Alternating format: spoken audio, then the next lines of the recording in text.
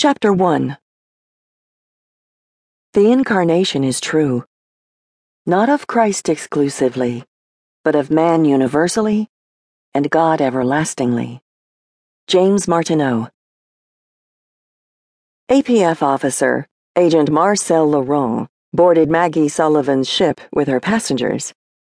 She had already transmitted her flight plan to Mission Control, but the anti-religion police force favored intimidation tactics. In the 5 years Maggie had piloted her own starship, nothing about the APF surprised her anymore. Janice Joplin greeted the 4 newcomers. Red alert! Abort mission! Maggie grinned and patted the colorful, genetically enhanced parrot who perched on her left shoulder.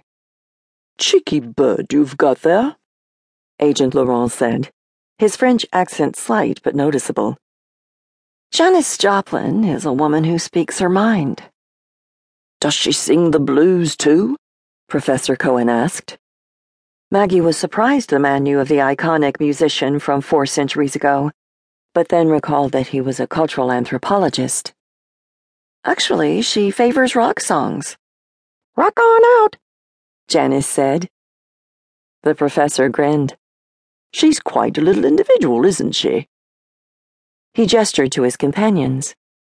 Captain Sullivan, allow me to introduce my daughter and nurse, Judy, and my assistant, Eli Newman. Please call me Peter. Maggie made her usual quick assessments. Robust and energetic, Peter twinkled and didn't look in need of a nurse. But it wouldn't have been the first time a passenger had justified an off-world excursion by making a loved one appear indispensable to the mission. He and Judy had both adopted the beat culture as their masquerade personas, and appeared to have the beatnik masks down to a T. They both wore snug black clothing, including the requisite black berets. He had a goatee and horn-rimmed glasses. She had long, straight black hair, and her smoky eye makeup completed the look. Eli's mask, on the other hand, was retro cowboy. Very hunky retro cowboy. And the intense energy he radiated managed to unsettle Maggie.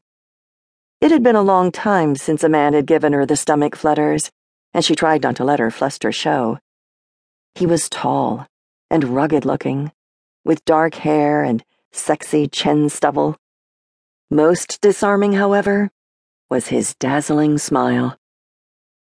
Maggie was frankly surprised by the fact that these government-sanctioned, respectable academics, Professor Cohen had even won the Nobel Prize for Anti-Religious Studies, had adopted masks at all, let alone those favored by rebels.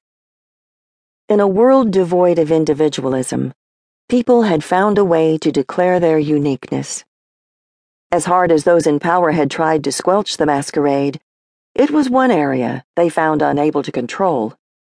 Ultimately, the one-world government had decided to pick its battles elsewhere. Agent Laurent cleared his throat and regarded Maggie with an expression of disapproval. I've heard about you, your parrot, pirate's eye patch, and retro hippie mask. Didn't believe it, had to see for myself. I don't understand the blending of pirate touches with your mask. It's a matter of concern. Do you fancy yourself a pirate? When we grant permission for humans to go off-world, we expect stellar behavior. Do you know why ancient pirates actually wore eye patches, Agent? Maggie asked. He didn't respond.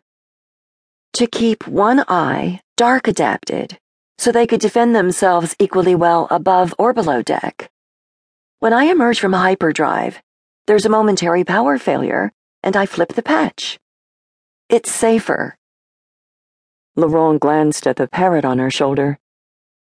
Janice entertains me,